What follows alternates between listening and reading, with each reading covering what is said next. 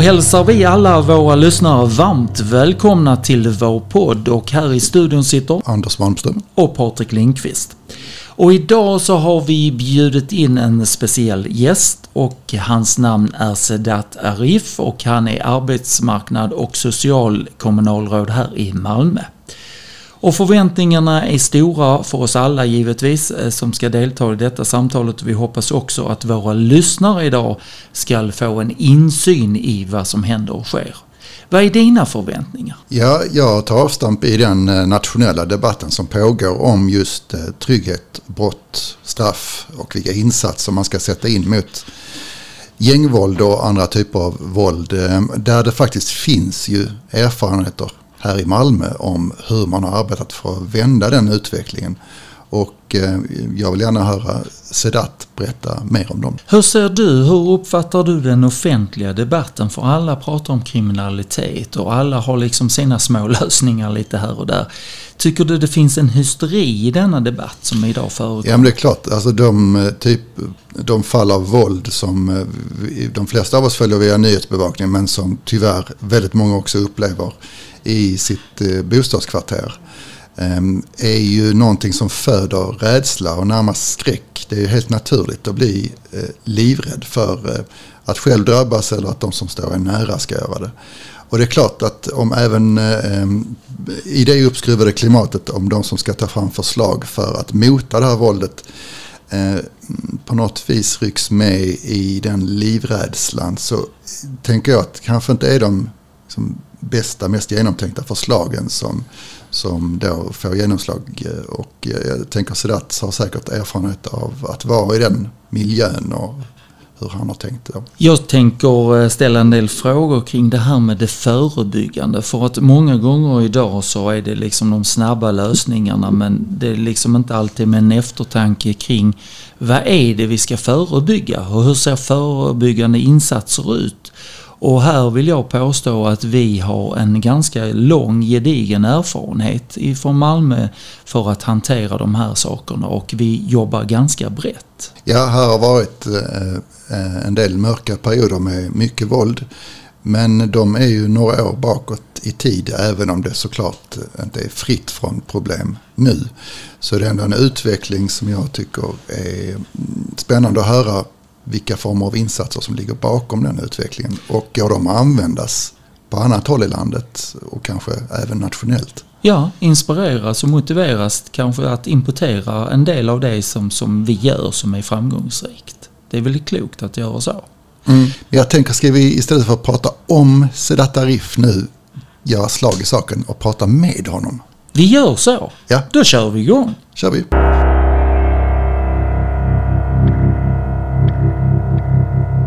Då har vi den stora äran att få hälsa Sedat Arif varmt välkommen till vår podd. Tack så mycket. Och vi ska samtala om tryggheten och det förebyggande som vi gör här i Malmö, och vi kommer också att komma in lite på hur det har sett ut, men också hur det kanske kommer att se ut framledes med alla de här olika insatserna som görs på olika håll. Men innan vi startar det så ska Anders ha en faktaruta. Ålder? 40. Bor? Gullvik. Bästa semesterresmålet för din del? Måste jag välja en? Ja, du kan ta 2, max. Ja, Maldiverna och Zanzibar. Hur länge har du företrätt Socialdemokraterna? 2006 var nog mitt första uppdrag i Rosengårds stadsdelsfullmäktige. Vi hade stadsdelar då. Och sen har det blivit? Ja, det har blivit... jag har suttit i fritidsnämnden, jag har varit ombudsman, jag har suttit i valnämnden. Och sen större perioden när jag var ombudsman så hade jag inga uppdrag... för att vi fick inte ihop det riktigt. Och sen 2017 så är jag ordförande för arbetsmarknad och socialnämnden. När du följer politik och politiska nyheter, alltså även både från Malmö och från omvärlden, hur följer du? Vilka kanaler använder du där? Det är ofta sociala medier som Facebook och så, men jag har ju börjat följa TikTok, för jag har känt att det oroar mig att vi saknar närvaro i den plattformen när jag ser att högerkrafterna är väldigt närvarande där, och väldigt många av våra unga är på plats och följer de budskapen som de sprider där. Så jag försöker vara aktiv i sociala medier naturligtvis och följa nyheter och allt som kommer där, men naturligtvis de vanliga Sydsvenskan, Aftonbladet, Expressen, de stora nyhetskanalerna också. Och till slut, vem eller vilka politiska förebilder har du? Om jag ska säga lokalt så har jag ju inspirerats väldigt mycket av Jocke, för att när jag kom in helt ny i politiken och särskilt när jag kom in i S-studenter, så kände jag att det var riktigt skönt att ha honom som stöd, och naturligtvis så ser jag honom som en av de förebilderna jag har haft här lokalt. Sen, och då är det Joakim Sandell. Joakim Sandell, ja. En annan poddgäst här och ordförande för Socialdemokraterna i Malmö. Exakt. Sen Olof Palme, men också Anna Linde har jag tyckt har varit fantastiskt bra. Riktigt rakryggad och trygg som person också. Och otroligt tråkigt att vi har fått förlora båda två faktiskt. Nu så ska vi inleda vårt samtal, och jag tänkte faktiskt att du i lugn och ro här ska få beskriva lite över vad som har hänt och skett i Malmö, men vad som också händer och sker idag. Därför att det har ju gjorts jättemånga olika insatser, både förebyggande men också att man får konsekvenser för det man gör. Och det har bildats olika kommittéer och många olika plattformar för att komma åt detta. Hur vill du beskriva Malmö idag och givetvis också lite historik? Alltså Malmö är, jämfört med när jag började, en tryggare plats naturligtvis. Men jag upplever att vi skulle kunna göra så mycket mer. Men samtidigt så tror jag att det där så mycket mer tar tid att bygga. För att väldigt ofta idag i politiken så vill man ha snabba lösningar. Och vad har vi varit då? 2017 när jag blev ordförande för arbetsmarknad och socialnämnden så satt vi i en situation där vi hade 65 skjutningar i staden. Jag tror lika många sprängningar också, uppemot 60 sprängningar också. Så det är det jag brukar alltid säga till folk när jag berättar om hur det ser ut nu, att glöm inte bort att vi hade 65 skjutningar, vilket är väldigt högt, naturligtvis rekordmycket. Och då, just där och då, så var det viktigt för oss att vi skulle stoppa det dödliga våldet. Väldigt många som fick sätta livet till, väldigt många Malmöbor som skadades. Ibland människor som är involverade, men ibland också människor som inte hade med de situationerna att göra. Vilket är otroligt ledsamt och sorgset. Liksom. Väldigt många har förlorat nära anhöriga. Och för jag tänker också inte bara på de som har blivit skjutna, för jag tänker också på alla anhöriga som påverkas när en människa sätter livet till i de här otroliga dödsskjutningarna. Men just där och då så var det fokus på hur får vi stopp på det här dödliga våldet. Och det var ju i samband med det som vi satte igång arbetet med sluta skjut. Polisen hade lite insatser med rimfrost och några andra insatser naturligtvis. Vi satte igång en enorm stor satsning sen därefter också med Tryggare Malmö, där vi satte 50 miljoner extra för att jobba också med miljöerna kring vår stad. Hur kommer vi åt olagliga verksamheter?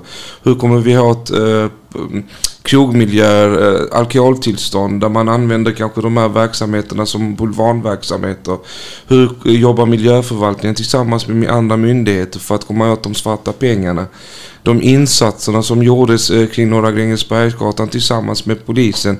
Så, och där och då, de första åren, så har vi haft fokus på att men hur kommer vi åt de kriminella? Och sluta skjut behöver jag inte gå in, eftersom vi har haft ett tillfälle där vi har diskuterat detta. Men nu har vi ju börjat fundera kring men hur jobbar vi med det långsiktiga och förebyggande så att vi jobbar i ett tidigare stadie. Jag tänker på detta att då var man helt överens om inriktningen att man skulle lösa problematiken. Varför fanns inte samtidigt i samma andetag det här med det förebyggande insatserna också med i det tänket? Alltså jag tror att man var i en situation, och jag tänker att det är samma situation som Stockholm är just nu, där man tänker alltså hur får vi stopp på detta här och nu? Och då finns det inte alltid möjlighet att göra både det ena. Det gjordes ju i en viss omfattning, men det var inte så att man hade särskilt fokus på det, utan i det kaos som har uppstått med alla de skjutningarna som var i staden, så var det hur får vi stopp på skjutningarna här och nu. Och jag tänker att det är nu, jag tänker att vår organisation känner trygghet i att ja, men nu har vi jobbat ikapp den biten, och nu måste vi liksom också och fortsätta jobba med de bitarna. Det är inte det att vi slutar jobba. Polisen har fortfarande koll på dem. Vi har fortfarande call-ins. Vi kartlägger fortfarande de kriminella i vår stad. Så hela det arbetet fortsätter naturligtvis i samma fart. Det vi dessutom gör nu när vi har mindre antal skjutningar i staden, det är att fundera mer och mer, hur jobbar vi förebyggande? Och det handlar inte om arbetsmarknad och socialnämnden. För att man lurar sig själv om man tror att en förvaltning kommer kunna göra det här arbetet. Utan nu kommer vi till exempel i budgeten på ett väldigt tydligt sätt ge ett uppdrag både till förskolan, skolan och socialtjänsten. Hur jobbar vi i ett tidigare skede? Vi gör det till viss omfattning, men jag känner att vi behöver göra det ännu mer för att bygga den där kedjan från det att man väntar barn till det att man blir en vuxen. Och hur gör vi det då? Vi har till exempel i Lindängen börjat med att göra hembesök hos föräldrar. Vanligtvis så gör man kanske 1-2 besök. Vi har utökat de antal besöken genom familjecentralerna så att man knackar på och bara säger: hej, hur kan vi stödja dig i ditt föräldraskap? Och det här är ju en del av de familjecentralerna som vi har öppnat. Vi har 7 stycken. Beskriv lite, vad är en familjecentral? En familjecentral är egentligen en mötesplats där det finns förskola, socialtjänst, mödravården, där det finns öppen förskola dit man kan komma, som ett BVC också, dit man kan komma med sina barn. Och vi har ungefär 7 stycken familjecentraler just nu i staden, och tanken är att vi ska utöka med ytterligare 3 stycken. Och de här familjecentralerna jobbar ju hela tiden förebyggande och tänker: hur kan vi komma närmare föräldrarna och stödja dem? Och de skapar ju också ett enormt stort förtroende mellan familjecentralen och föräldrarna. Och det här är otroligt viktigt. För att inte tala om att nu har man också börjat erbjuda föräldraskapsutbildningar i större omfattning. Allt från föräldraskap i Sverige, det vill säga det är inte lätt idag att vara förälder. Särskilt om man kommer hit från ett annat land, och det, jag ska säga, hur man ser på att föräldraskap är och hur det är att vara förälder i Sverige kan skilja sig rätt så mycket mellan de två världarna. Och där behöver vi hjälpa till. Och föräldraskap i Sverige är en kurs som kan erbjudas, men vi har flera andra föräldraskapsutbildningar som erbjuds föräldrarna då. Håll fast i det lite, för jag tänker, om vi ändå går tillbaka till 2016-2017 när det var som värst. Får vi hoppas, eftersom det successivt och stabilt har blivit bättre sedan dess. Och i det skedet när det var så många skjutningar och sprängningar, som du sa där, och folk, framförallt de drabbade och som levde nära, de såklart var bokstavligt talat livrädda, men hela stan på något vis i skräck för det här gängvåldet. Att då komma med: nu ska vi satsa på socialtjänst, eller nu ska vi starta nya familjecentraler, även om man tror benhårt på att det ger resultat i längden. Hur svårt är det att nå ut med det förebyggande arbetet i de här akuta lägena när folk är just livrädda? Det är ju svårt. Vårt Sluta skjut-projekt har förlöjligat som att vi här bjuder man med start på pizza till de kriminella. Fast nu när vi tittar tillbaks på hur många som hoppat av och hur vi har sett att skjutningarna har gått ner, så tycker jag att det var värt det. Och det förlöjligas alltid, för vi har ett så tufft samhällsklimat idag där vi bara tror att det repressiva är lösningen på de problem som vi har idag i samhället. Men då gäller det också att stå fast vid att vi tror på forskning. Vi tror på evidensbaserade insatser. Och det tänker jag att för mig är det hur lätt som helst att stå upp för det som socialdemokrat. För det bygger på att vi tror på att människan kan förändras. Med rätt stöd så tror jag att man kan förändra väldigt mycket. Allt från att ge stöd till att rusta människor till att komma in igen på arbetsmarknaden. Allt från att lämna kriminaliteten bakom sig. Med rätt stöd så kan alla lyckas, brukar jag säga. Och det här är så otroligt viktigt, och det är kopplat till de värderingarna som vi har som ett parti och måste hålla fast vid nu i dessa tider, känner jag. För man jämför då med nu och tar den politiska debatten, så var ju då ett stort fokus på kommunen. Alltså vad gör man lokalt i Malmö? Vad är det som händer i Malmö? Man kom till dig och man kom till andra i kommunpolitiken och krävde svar.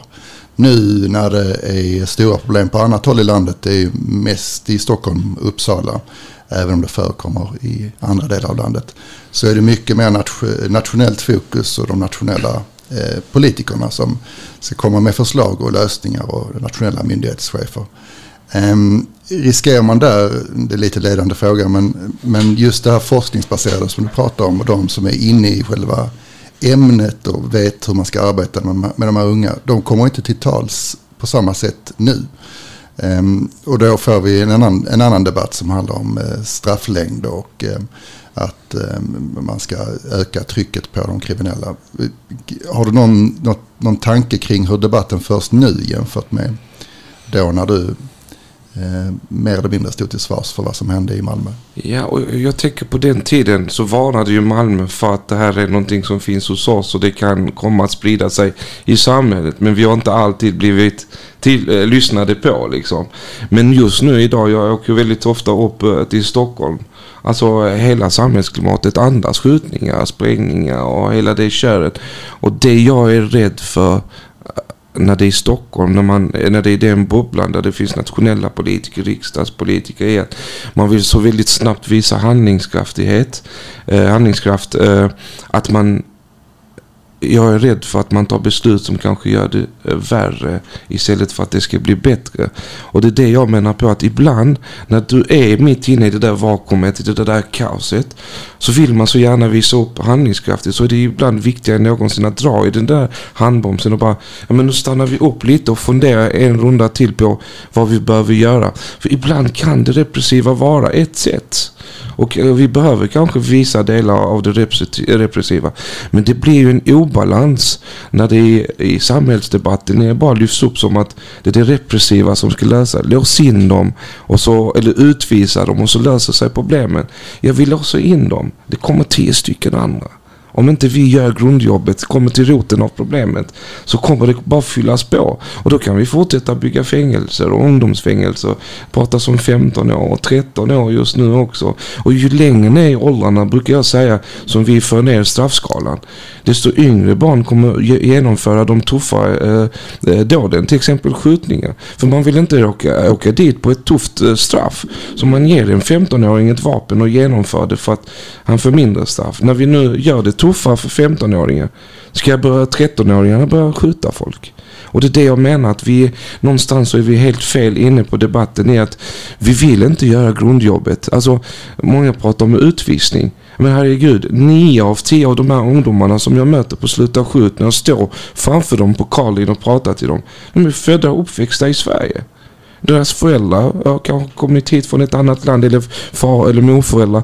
Men det som är genomgående är att vi har misslyckats med att ta hand om de här barn och unga när de har vuxit upp och inte gett dem rätt stöd. Vårt samhälle har misslyckats, och då, istället för att prata om hur vi kan bli bättre på det, så pratar vi om deras härkomst, hur vi kan utvisa dem, fängelse.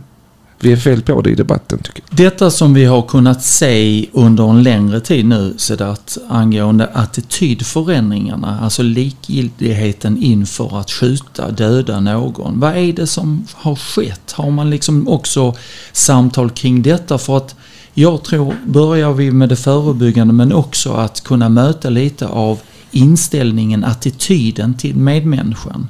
Då har vi mycket att vinna på det. Absolut. Samtidigt så tror jag att väldigt många av de som skjuter och dödar människor är också påverkade av droger. Alltså man kan inte i den åldern som man är i bara gå dit. Jag kommer ihåg, jag läste en artikel att 15-åringen eller 16-åringen som sköt på en påre troligen var drogpåverkad. Och det är ju väldigt ofta så, väldigt många av dem är inne i kriminalitet, men också kanske har ett eget missbruk. Och då är det enklare att göra den här saken där man inte har alltid möjlighet att reflektera. Och det är det jag är rädd för, att när man nu pratar om att låsa in 13-åringar på livstid, alltså vilken kognitiv förmåga har en 13-åring att kunna sätta sig ner och reflektera kring vilka handlingar jag har. Dessutom, om det finns droger med i bilden, så är det ännu mindre möjlighet att jag har den här reflektionen liksom om vad är det jag gör egentligen? Vad innebär det att jag tar en annan människas liv? Och det är det jag menar, att ja, visst, vi kan prata om det jättemycket. Sen är det ju drogerna, incitament, och det är pengarna. Kommer vi inte åt pengarna och kommer vi inte åt drogerna, så kommer vi inte komma åt detta. Vi får signaler på att det är väldigt mycket droger ute på gatorna. Och då behöver vi steppa upp i samhället och ta hand om det. Hur får vi stopp på inflödet av drogerna? Och lagför de människorna som jobbar med de här delarna. För det är ju, än en gång, Förebyggande är jätteviktigt, en av de viktigaste delarna, men det där polisiära måste också till. Jag berättade för någon att jag såg nu, jag vet inte om ni har talat om kommunikationsverktyget Signal. Där det finns en app där du kan kommunicera precis som Viber och de här. Där det är rena julafton, blocket. Där man lägger ut droger, betygsätter dem, 9 av 10, kommer från detta landet, kommer levereras hem till dig. Man söker leverantörer, hej vi söker 2 kvinnor, vita, 30-40 år, vem vill ställa upp? Alltså det är rena blocket fast för droger och saker som är olagliga. Hur blir samhället bättre på att komma åt den här biten? Tekniken har ju gått fram väldigt mycket, man behöver inte sitta i ett hörn och sälja drogerna idag. De kommer hem, kanske i en pizzabox eller något annat. Där har det pratats om det här personliga ansvaret. Att är man med och köper droger så är man också med att finansiera gängvåld i slutändan.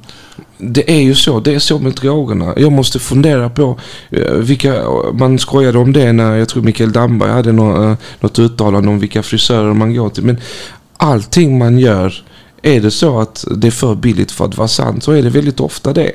Och det är det att det är en osund konkurrens mellan de som är seriösa och de som inte är seriösa. Och då behöver vi fundera ett steg till kring, ska jag verkligen in i den där butiken som jag vet alltid brukar ha märkliga varor? Ska jag gå till den där, krogen där han alltid har så mycket billiga alkohol? Man måste alltid reflektera kring hur bidrar jag till allt det där runt omkring mig. Men det arbetet mot den svarta ekonomin, lyckligtvis hänger inte det bara på det individuella ansvaret, utan det finns ett myndighetsarbete där också. Det finns ett myndighetsarbete. Polisen har ju satt igång med Operation Frig, som det heter just nu. Så har man samtidigt som man jobbar med gängkriminella också en samverkan tillsammans med 14 andra myndigheter, där tanken är att man ska försöka komma åt pengarna också. Och då kan det handla om allt från växlingskontor till guldaffär eller vad det nu må vara, där man använder verksamheter för att tvätta pengar egentligen från all kriminell verksamhet. Och jag ser ju att polisen gör framgångar i detta, men det tar ju också tid. Man har lagfört väldigt många människor, men samtidigt så fort polisen kommer åt dem så hittar de nya metoder, nya sätt. Så vi måste ju ständigt vara på vakt när det gäller de här bitarna också. Vilka myndigheter är det som samarbetar där? Jag tänker Skattemyndigheten, Kronofogden främst, men också Försäkringskassan. Socialtjänsten i Malmö måste också jobba med välfärdsbrotten. Vi har startat en egen enhet som särskilt jobbar med välfärdsbrott. Och då handlar det inte om välfärdsbrott om folk som fuskar med försörjningsstödet och kanske jobbar svart. Men det handlar också om hur vi upphandlar. Vilka företag använder vi när vi ska ta in tjänster? För det här kopplas ju alltid in till kriminell verksamhet. Och som sagt, samtidigt som vi gör allt detta så måste vi också göra den andra biten kring det förebyggande. Så det ena utesluter inte det andra, men problemet blir ju att när vi bara pratar om det repressiva och det polisiära som vi inte kan bygga ett helt samhälle. Jag kommer tillbaks till den frågan som handlar om våra attityder i samhället idag. Vi ser att polisen är ju oerhört beroende av vittnesmål. Men vi vet också samtidigt att många ser och många hör, men ingen vågar tala eller berätta. Och då undrar jag liksom, hur ser du på den utvecklingen? Vad är det som krävs ifrån samhället för att folk som verkligen har sett och hört eller känner till fakta kring en händelse, hur ska de säkerställas så att de börjar våga prata? För uppklarningssiffrorna på morden är ju ganska låg i Sverige när det gäller den här gängkriminaliteten. Vissa tror ju att man kan bara ändra vissa lagstiftningar och att det på något sätt ska lösa det. Men jag tror också att det handlar om att bygga upp ett förtroende för samhället. Många i våra utanförskapsområden har ju inte alltid det förtroende som man bör ha för polismyndigheten också. Så där behöver vi jobba med att få upp förtroendet. För när man känner en känsla av trygghet i att jag kan prata med poliser, särskilt polismyndigheten då, så tror jag också att det blir enklare att prata. Jag var uppe i Stockholm så sa de att vi borde ändra på lagstiftningar kring vittnesmål och lite annat också. Fast Jag har ju sett fantastisk utveckling i Rosengård med nattvandring och lokalpoliserna. Där vi hade 2 lokalpoliser för några år sedan, nu har vi 9 stycken. Helt plötsligt så åker de runt i sina skotrar, hejar och morsar, dyker upp på nattvandringen. Och där, när vi träffas på nattvandringen, så är det inte för att vi sitter där officiellt och ska dela med oss information, utan då kan vi som grannar, som medmänniskor dela. Men du, vi har sett att det sker drogförsäljning där borta. Vi kanske ska ta en extra runda tillsammans. Då följer polisen med. Så säger polisen kanske att men vi ska hålla utkik tillsammans. Så det gäller att skapa förtroende, och det är det jag känner att det har skadats, det här förtroendet mellan väldigt stora områden, väldigt stor andel av vår befolkning och olika myndigheter på olika sätt. Kampanjen som har varit mot socialtjänsten. Folk vill inte komma till socialtjänsten för man har inte tillräckligt förtroende. Och där behöver vi bli bättre. Så jag tror med att istället för att prata bara om lagstiftning, för ibland behövs det göras förändringar i det, så behöver vi prata mer om hur bygger vi förtroende för varandra, om att det samhälle som jag lever och verkar i är vårt gemensamma och inte någon annans. Där när jag försökte ringa vid ett tillfälle till polisen för att en körde som en galning med sin motorcykel, så sa jag, men varför ringer du? Jag bara, men jag bor här, det är mina barn som leker, men låt någon annan. Och så ställde jag frågan, men du bor också här, vem är den här någon annan? Alltså vi måste alla ha den känslan, och det är där jag tror att vi måste jobba mer med. Och när vi får ett ökat förtroende mellan varandra, så tror jag att fler kommer vara villiga för att få bort den där som säljer droger i gatuhörnet, eller jag har sett någonting som är märkligt och så ringer jag in det. De här som du har mött och möter i Sluta skjut-projektet och avhopparverksamheten och så vidare. Vad är det för typ av individer du står inför? Tidigare har det varit, de har vi kört detta i 5 år. Tidigare har det varit väldigt unga personer, 18, 19, 20, 23. Och jag kommer tillbaka till där, jag bara tänkt, hur kan man vara i den här situationen att man är med i de mest våldsdrivande grupperingarna i staden när man är 18, 19, 23. Och jag kommer tillbaka till det där att någonstans måste vi också som samhälle se tillbaka på vad har vi misslyckats med. Jag tror det där med diagnoserna som vi inte har ställt, frågorna som vi inte har ställt när de har varit yngre, hur kan vi stödja dem? Hur kan vi stödja deras föräldrar i det föräldraskapet? Och det handlar inte bara om människor som kommer hit från andra länder, utan det är generellt svårt att vara förälder idag. Sociala medier som påverkar, vänner som påverkar, lättillgängliga droger, alla influenser från och psykiska ohälsan som har uppstått. Så jag tänker att det är väldigt unga, men det som förvånar mig nu senast var ju att det var nästan till 30-åringar. Så jag vet inte om det har hänt någonting.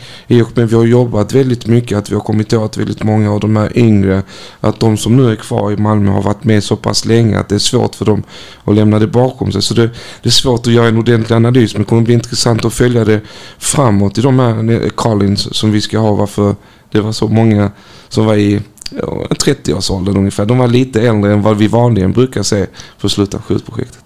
Vid ett sånt här call-in så ställs ju de som är inkallade inför ett val då att antingen lämna kriminalitet eller riskera att få en väldigt hög polisiär närvaro mot sig och sitt nätverk. Och om man väljer då att hoppa av och lämna kriminalitet, berätta lite om vilka myndigheter är det som hjälper till då och vem är det som arbetar med den typen av avhopp? Alltså om det är så att man väljer att hoppa av, så är det främst avhopparverksamheten i Malmö. Men de samverkar ju tillsammans med polis och kriminalvården till att börja med. Det är en del av socialtjänsten. Det är en del av socialtjänsten. Och avhopparverksamheten är Malmö stads verksamhet. Vi har haft den sedan 2012. Och den är väldigt välfungerande skulle jag säga. Vi har fått en oerhörd kompetens och lyckats få människor. Jag läste nu siffrorna för detta året. Jag tror att ungefär 50-52 har varit inne i verksamheten under året. Bara, jag tror 25 har beslutat att lämna staden och byta miljö helt och hållet. Och det innebär ju att vi behöver samverka med andra naturligtvis. Nu har vi fått till ett samverkansavtal tillsammans med Göteborg och Stockholm där vi kan utbyta personer som behöver hoppa av och samarbeta kring de individerna också. Och det här ser jag en väg framåt i det här arbetet som måste göras för att utveckla avhopparverksamheten.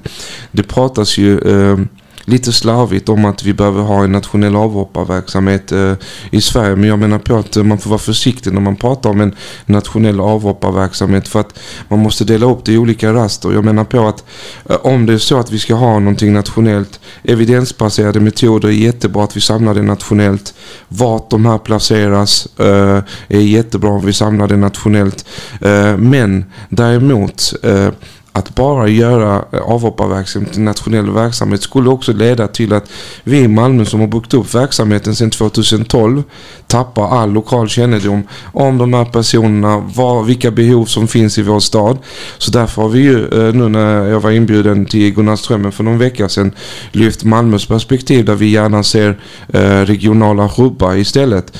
Att Malmö har så enorm kompetens i detta att vi gärna hjälper till när Landskrona, Kristianstad eller andra städer behöver hjälp med avhopparverksamhet, för att det är ju inte kostnadseffektivt att starta avhopparverksamheter i varje stad, som dessutom kanske har 1, 2, 3, 4 som ska hoppa av. Och då har vi sagt att vi från Malmö hjälper gärna till.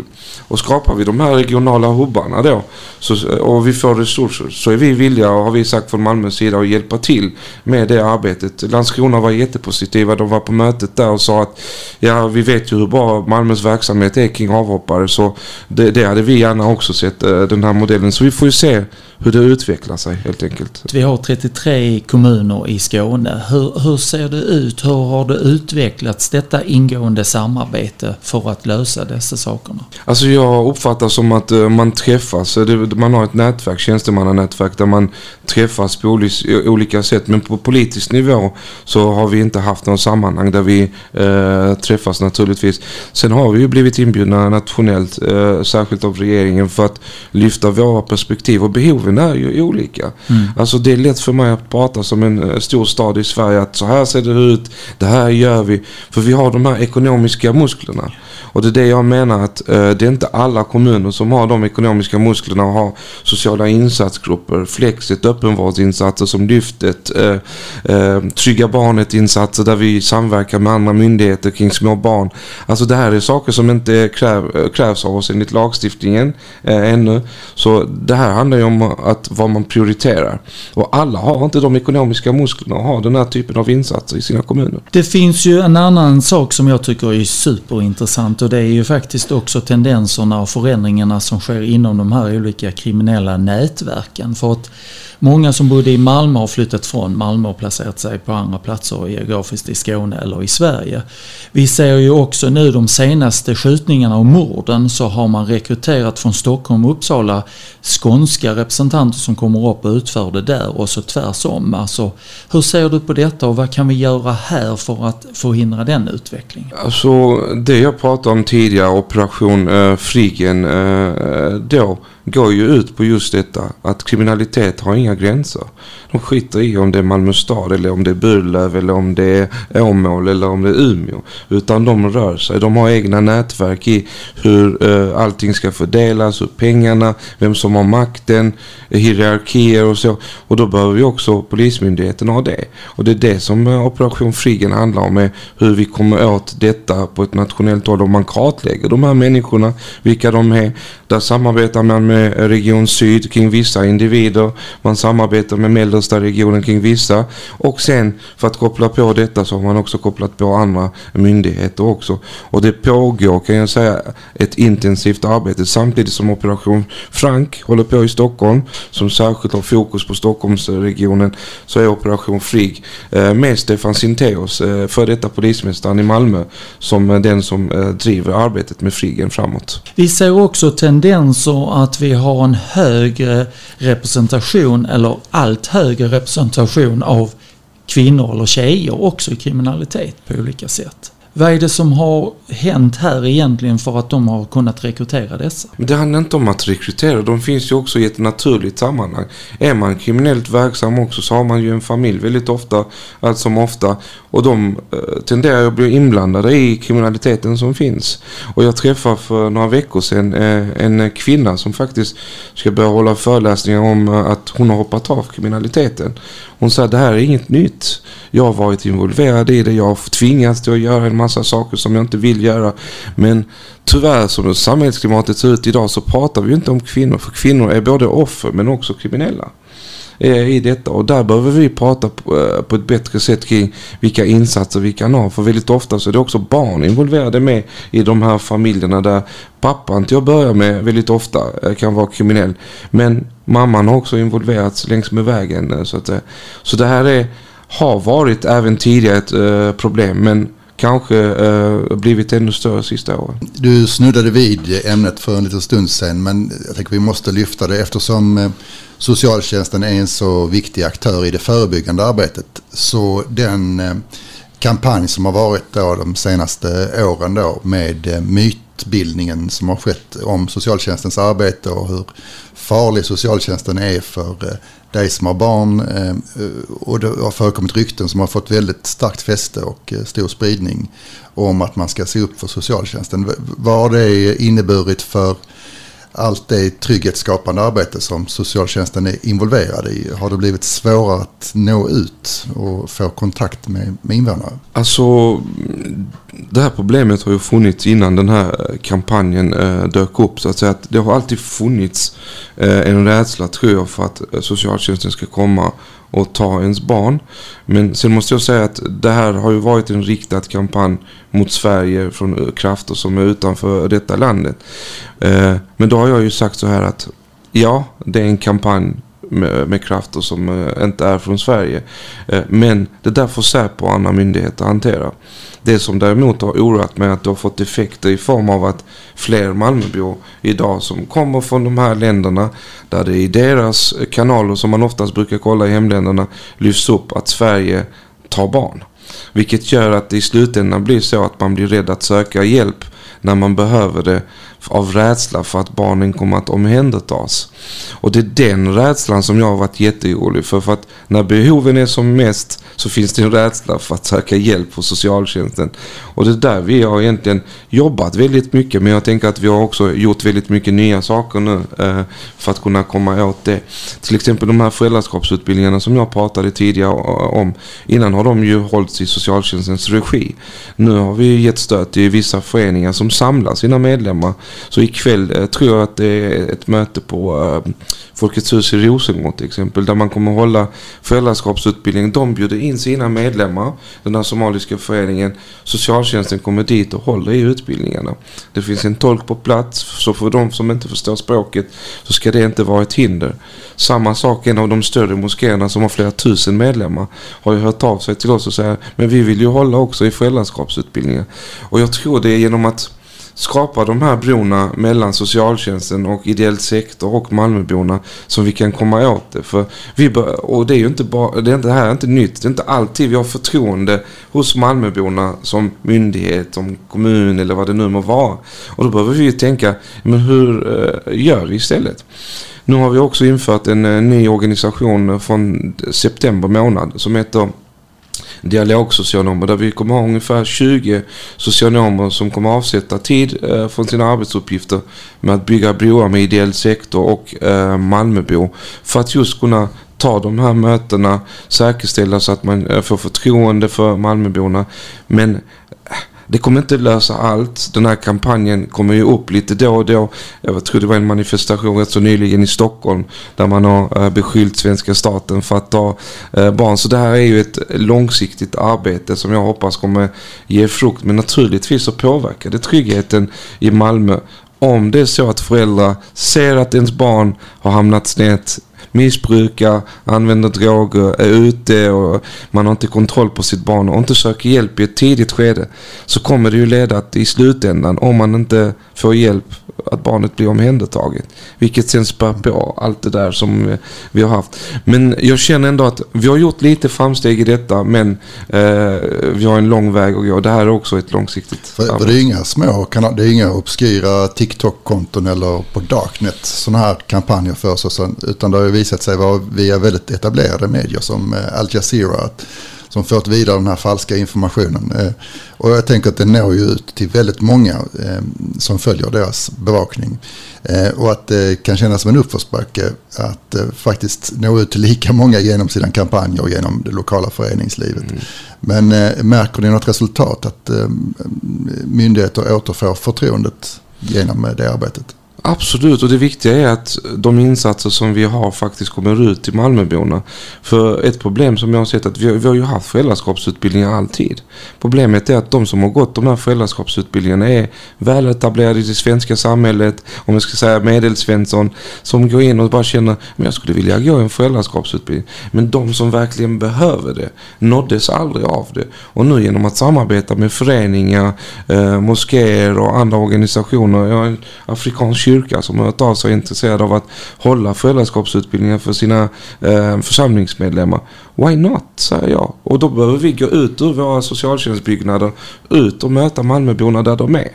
Och det här arbetet hoppas jag kommer att ge resultat på lång sikt. Nu när vi ska bygga upp den här kedjan med familjecentraler, förskola, grundskola, där vi jobbar väldigt tätt ihop med varandra, så är det viktigt också att föräldrarna också, när de väl behöver hjälp, är öppna för att ta den hjälpen och de insatserna som vi vill erbjuda, så att vi inte väntar tills de är 15-16 år gamla och det är allt för sent för att ge dem hjälp och stöd.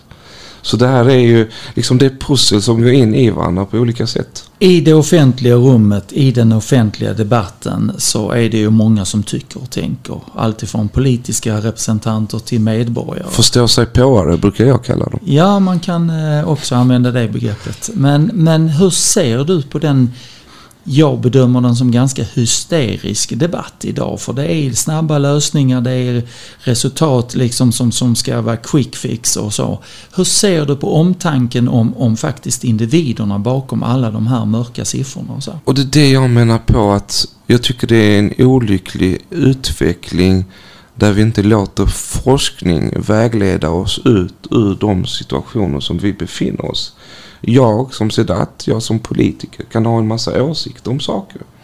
Men någonstans måste jag utifrån mitt tyckande belägga det med någonting. Det får inte vara ett tyckande. Jag träffade någon som tyckte så här. Därför borde vi göra så här.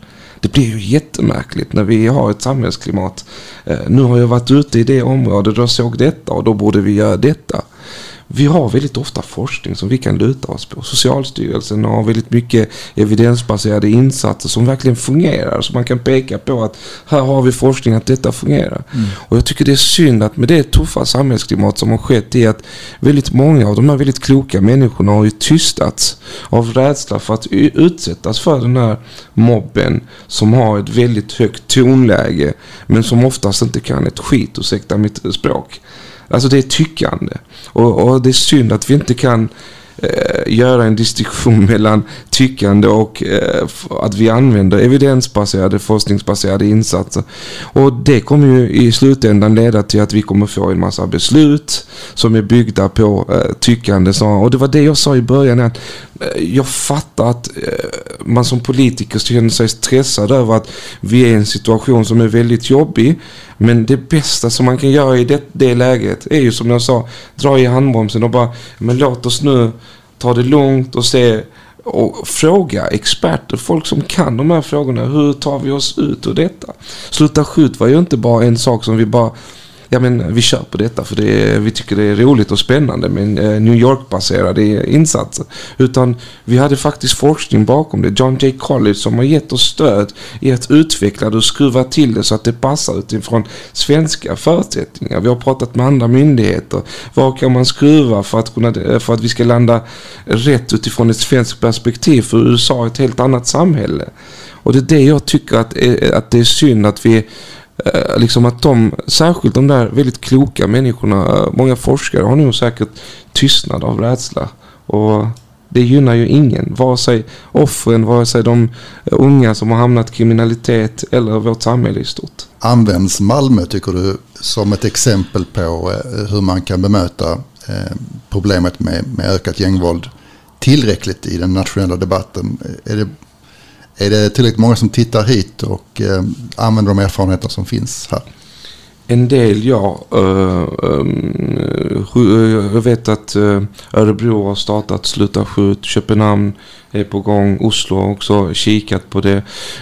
Jag vet att Huddinge är på gång också. Men i det stora hela så används Malmö bara när någonting dåligt händer. Alltså man vill ju så gärna peka ut Malmö som det där mångkulturella samhället där allting har gått åt skogen. Och en sak som händer i Malmö kan bli någonting nationellt om hur dåligt det går om man har mångkulturalitet i ett samhälle. Men däremot det här positiva har ju inte spridits i samma omfattning. Och det är inte det vi säger från Malmö heller. Vi har inte sagt att vi har raderat ut alla våra problem.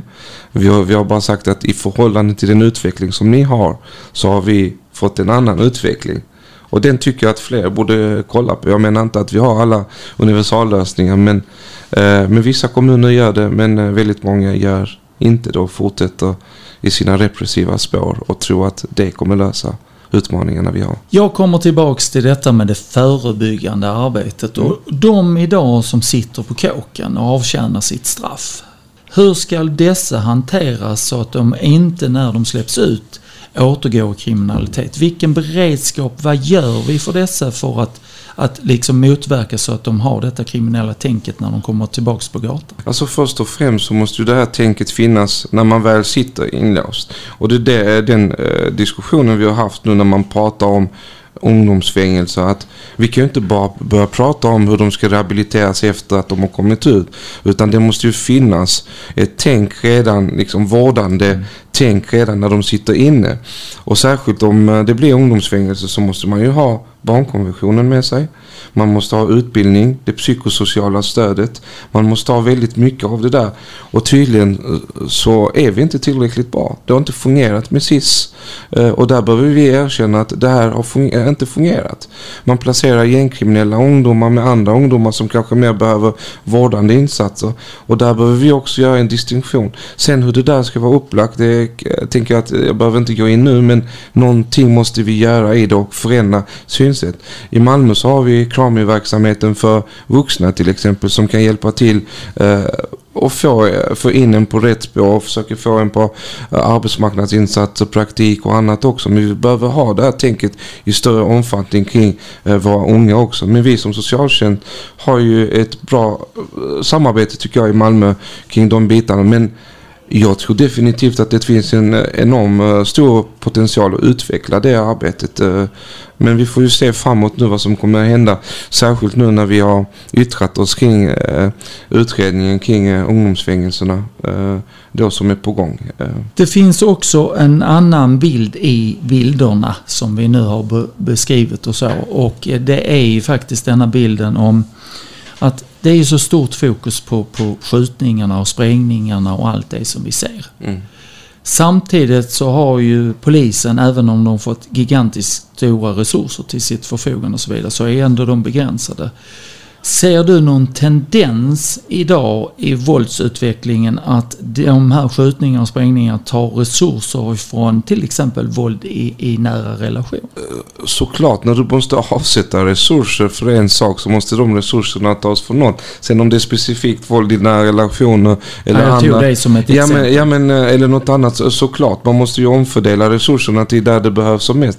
Men sen måste jag ju också säga att men vi har ju fortfarande, nu startar vi ju denna hösten trygg relation som utgår från IPVI-modellen, Intimate Partner Violence Intervention, som utgår från stötta skjutmodellen men riktar sig till de som utövar våldet. Och nu under våren 2024 så kommer de här personerna, våldsutövarna, att kartläggas och sen kommer man jobba utifrån IPVI-metoden gentemot dem, men också resten av deras familjer också runt omkring. Med motsvarande call-ins med våldsamma män där. Kanske inte exakt så, men ja, det är IPVI med. Det är samma college i USA som har utvecklat en modell kring att man riktar sig mot våldsutövare. Och då handlar det mycket om att man kartlägger vilka är de här personer som utövar våldet. Ibland kan det väldigt ofta vara de som också är inne i kriminaliteten också. Och sen är det att för att få dem till att sluta använda våldet och så har de någonting i modellen som kallar pulling levers. Vad kan vi dra för att kunna påverka den här personen till att sluta utöva våld? Det kan vara familjen, det kan vara något brott som man har genomfört kanske, det kan vara någonting kopplat till kriminalvården, och det här gör vi också tillsammans med polis, kriminalvård och socialtjänst också. Och vi har fått pengar från Jämställdhetsmyndigheten för att göra det här jobbet. Och ungefär nu har man börjat kartlägga, framåt våren tänker vi att vi ska börja jobba med liksom rakt på. i frågan också. Men naturligtvis, är det så att något annat behöver skjutningar och sprängningar uppta en massa resurser, så är det självklart att något annat kommer för mindre. Det är så tunga ämnen vi har pratat om här också med inom ditt ansvarsområde. Socialtjänstens arbete är väldigt brett. Och man får se mycket av, vad ska man säga, samhällets baksida, där det har gått snett för olika personer. Och hur känner du personligen där? I vilka lägen känner du hopp och i vilka lägen har du känt förtvivlan? Alltså i början måste jag säga att när jag först blev ordförande 2017 och kommunalråd, så hade jag otroligt svårt med när vi skulle göra handräckningar hos familjer tillsammans med polisen för att de omhändertar barn. Den där känslan är, gjorde jag rätt eller gjorde jag fel? För nu kommer de här barnen skiljas åt från sina föräldrar, och med handräckning och polis och hela det köret. Men någonstans så har jag ju också fått landa i mig själv och säga att det här gör vi för barnens bästa när allt annat har misslyckats. Och nu idag så ser jag alla de samhällets baksidor liksom på olika sätt. Men någonstans så ser jag också att väldigt mycket har hänt som är positivt. Från 10 200 hushåll som mest till 6 400 hushåll. Och det är ju inte bara ekonomi. Det handlar om att människor har fått en sån enorm frihet i att ha en egen försörjning. Som en mamma som hade fått en arbetsmarknadsanställning sa att jag kan för första gången gå till butiken och köpa något för mina barn utan att vara orolig för att jag inte har pengar på kontot. Den friheten liksom kan inte mätas i pengar. Jag ser det i de antal skjutningar som har minskat i staden. Det innebär inte att vi inte kommer ha fler skjutningar. Det innebär inte att vi inte alls har. Men någonstans har vi minskat med över 50% på skjutningarna. Samma med sprängningarna. Samtidigt så ser vi också att det är fler som har hittat en egen bostad. Hemlösheten har ju minskat i Malmö. Har vi utmaningar med hemlösa? Absolut. Men jag tror att någonstans har jag landat i att jag måste se de små stegen framåt åt det positiva hållet som vi ser. Och det är det som väl håller uppe motivationen. Annars hade det varit hemskt att ständigt leva i den misär och allt som människor råkar ut för i vårt samhälle. Från barn men också äldre. Vad säger du till alla de Malmöbor och skåningar som känner en oro för skjutningar, för sprängningar, för olika attentat och så vidare? Vad har du att säga till dess? Jag vet att det ibland kan kännas som att samhället går mot en negativ utveckling. Men jag tror också att samhället går att påverka med politiska beslut. Så är det så någonstans att du känner att du ser en utveckling som inte är riktigt framåt, så tror jag också att du behöver landa i att fråga dig själv, hur vill jag att samhället ska se ut framåt? Och vilken röst sätter jag? Vilka partier vill jag rösta på i framtiden? Vill jag bara se ett repressivt samhälle som är byggt på polisiära krafter och det repressiva och fler fängelser, eller vill jag se ett mjukare samhälle? Så jag tänker att om man någonstans landar i att nej, men jag vill se ett annat samhälle, då får man sätta sin röst på det. Men jag ser också väldigt positiva saker som händer, och vi lever trots allt en av världens bästa länder. Alltså den välfärd vi har. För att vi har problem i vårt samhälle, men när jag sen kommer tillbaka till mitt födelseland, Makedonien, när jag var i Afrika för några månader sedan och såg den enorma misär som folk lever i, så när jag kom hem så kände jag ändå tacksamhet över att jag faktiskt lever i ett av världens bästa länder. Vi har problem, men de går att lösa. Och det tror jag att vi kan göra på lång sikt. Stort tack Sedat Arif för att du tog dig tid och kom hit här till poddstudion och berättade allt detta för oss. Och lycka till med ditt politiska arbete framöver. Tack så mycket.